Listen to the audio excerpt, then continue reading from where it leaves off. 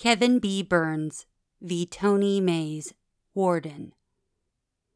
On petition for writ of certiorari to the United States Court of Appeals for the Sixth Circuit, decided April 24, 2023.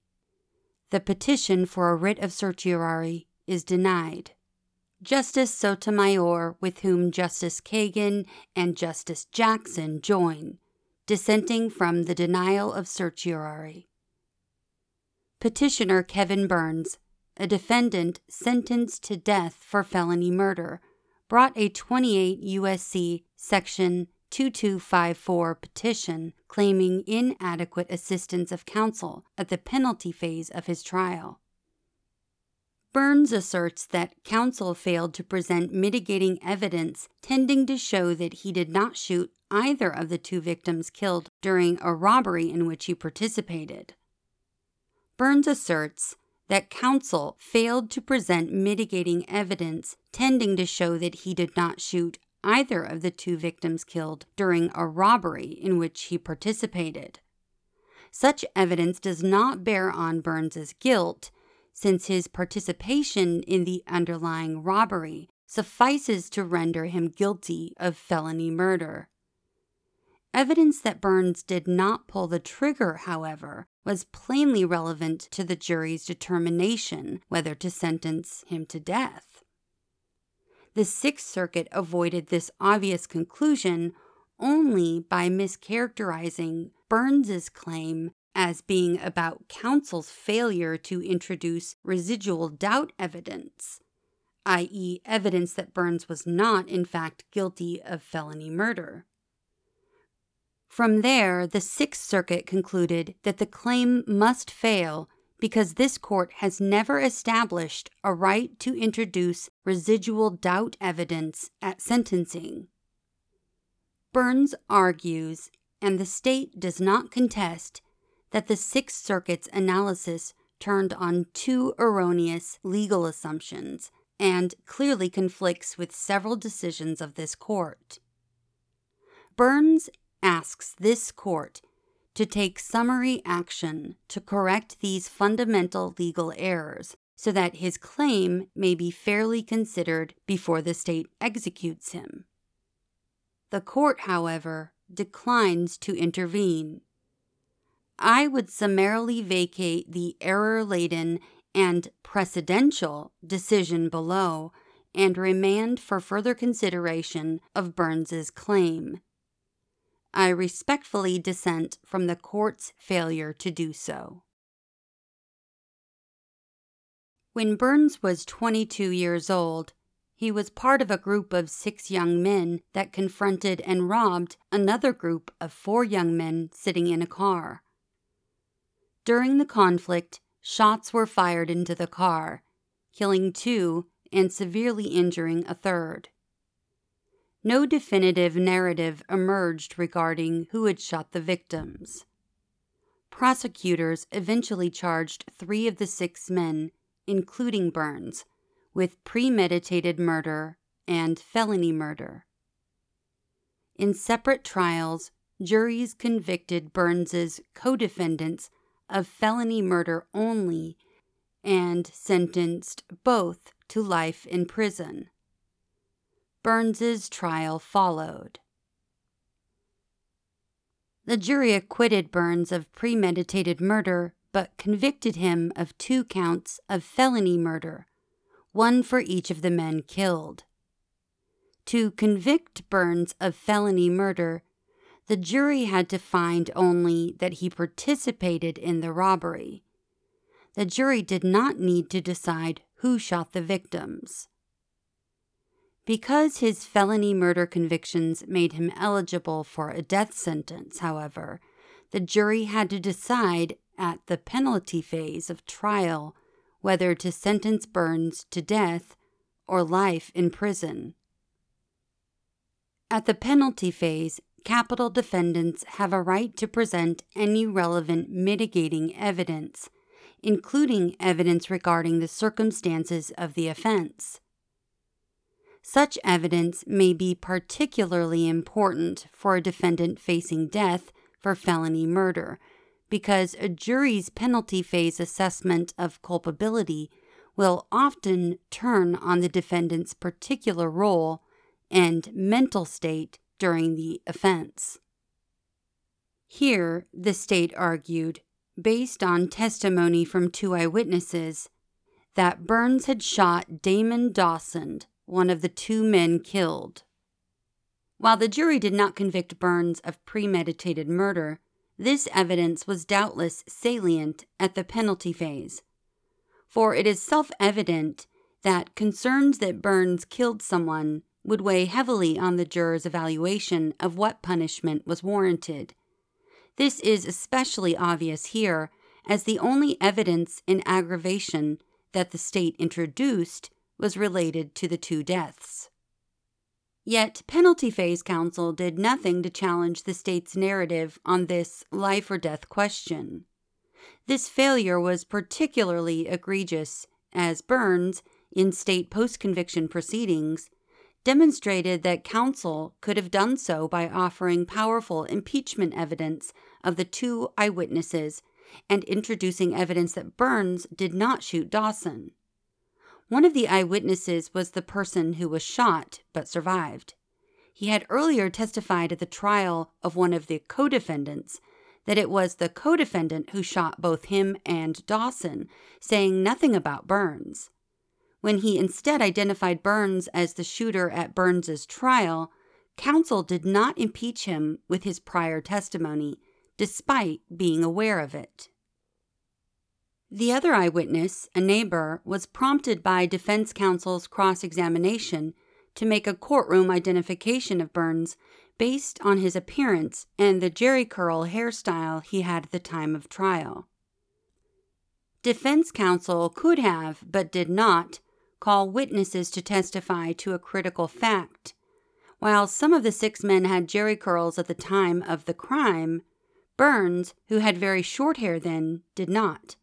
Nor did counsel present testimony that Burns looked similar to and had the same first name as another member of the group of 6, who was actually the one to instigate the conflict, with a key difference being that, unlike Burns, the instigator had a jerry curl at the time of the crime.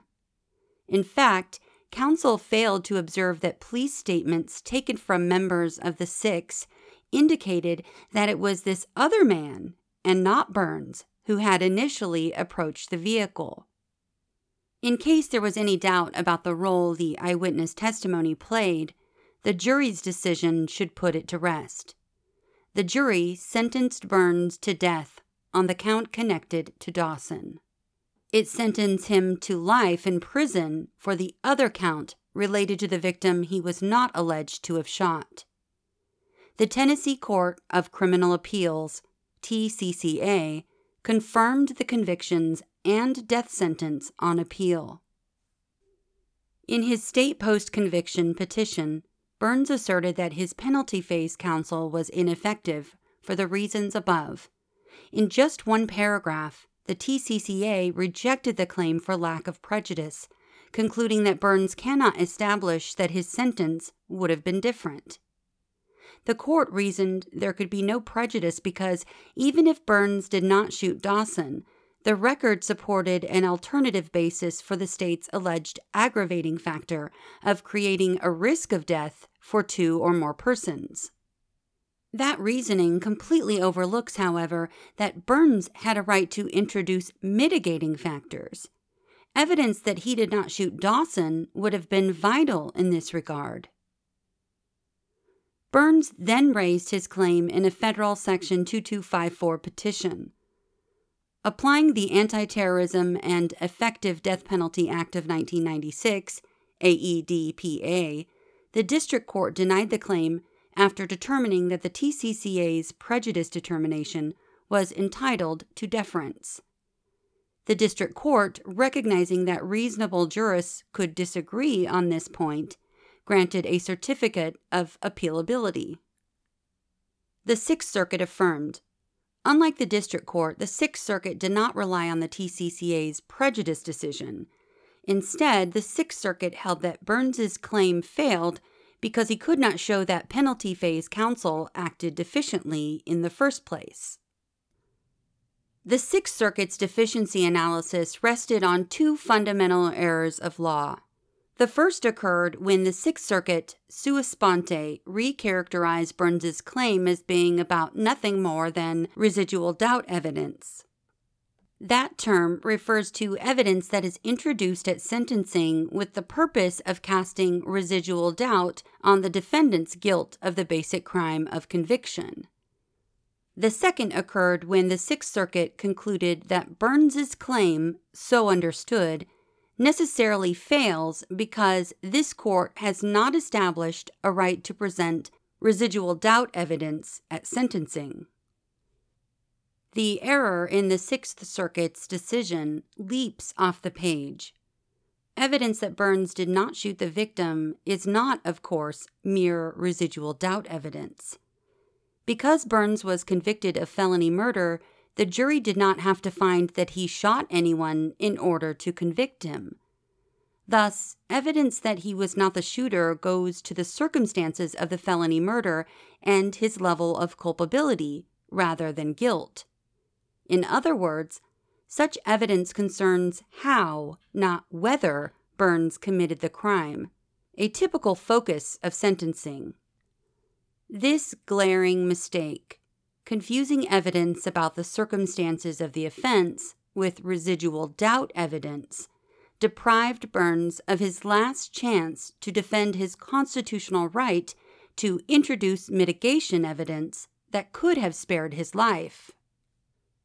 Further, even holding fixed the Sixth Circuit's erroneous residual doubt characterization, the decision below rests on yet another fundamental error. The Sixth Circuit reasoned that because this court has not recognized a right to introduce residual doubt evidence at the penalty phase, the failure to do so could not be deficient performance under Strickland v. Washington, 1984. This reasoning assumes, incorrectly, that only failures to advance or protect federally recognized rights can be deficient. Because deficiency for purposes of Strickland is measured by an objective standard of reasonableness, federal ineffective assistance of counsel claims can also be based on failures under state law. Because the Sixth Circuit overlooked this fact, it never considered whether Tennessee law might guarantee a right to introduce residual doubt evidence at the penalty phase. This is a critical omission because, as Burns made the Sixth Circuit aware, Tennessee allows for introduction of residual doubt evidence at sentencing, and such a right was recognized at the time of his trial. In his petition for certiorari, Burns asks this court for summary action to correct the serious legal errors below.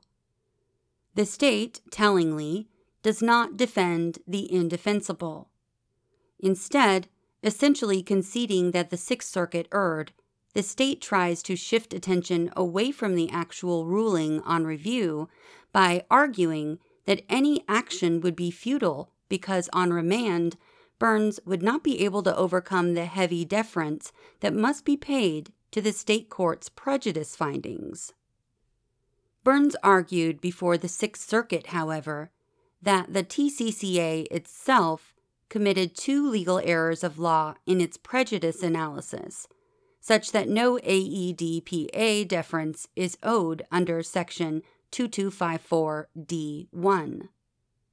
First, Burns argued that because the TCCA considered only whether evidence that he did not shoot Dawson would have impacted the jury's finding of the statutory aggravating factor, without considering how it would have impacted the jury's assessment of mitigation, its decision is contrary to clearly established law, which also requires asking whether the available mitigating evidence, taken as a whole, might well have influenced the jury's appraisal of his moral culpability.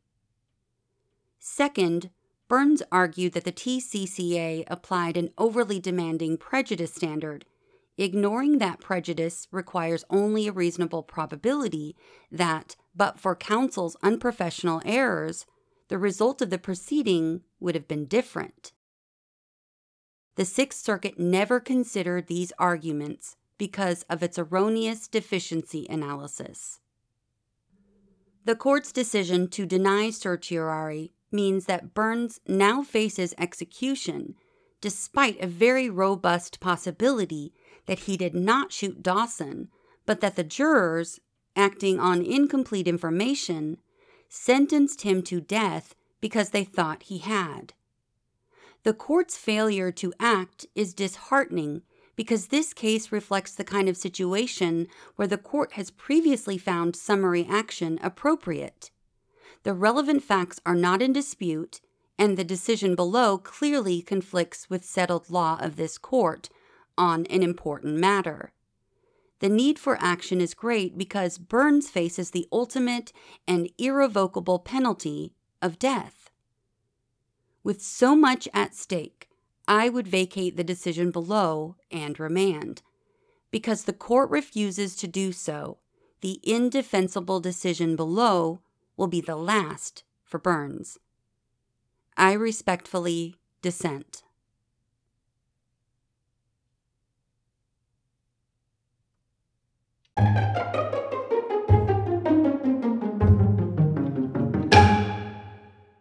We've come to the end of the opinion. Until next episode, thanks for listening to What SCOTUS Wrote Us.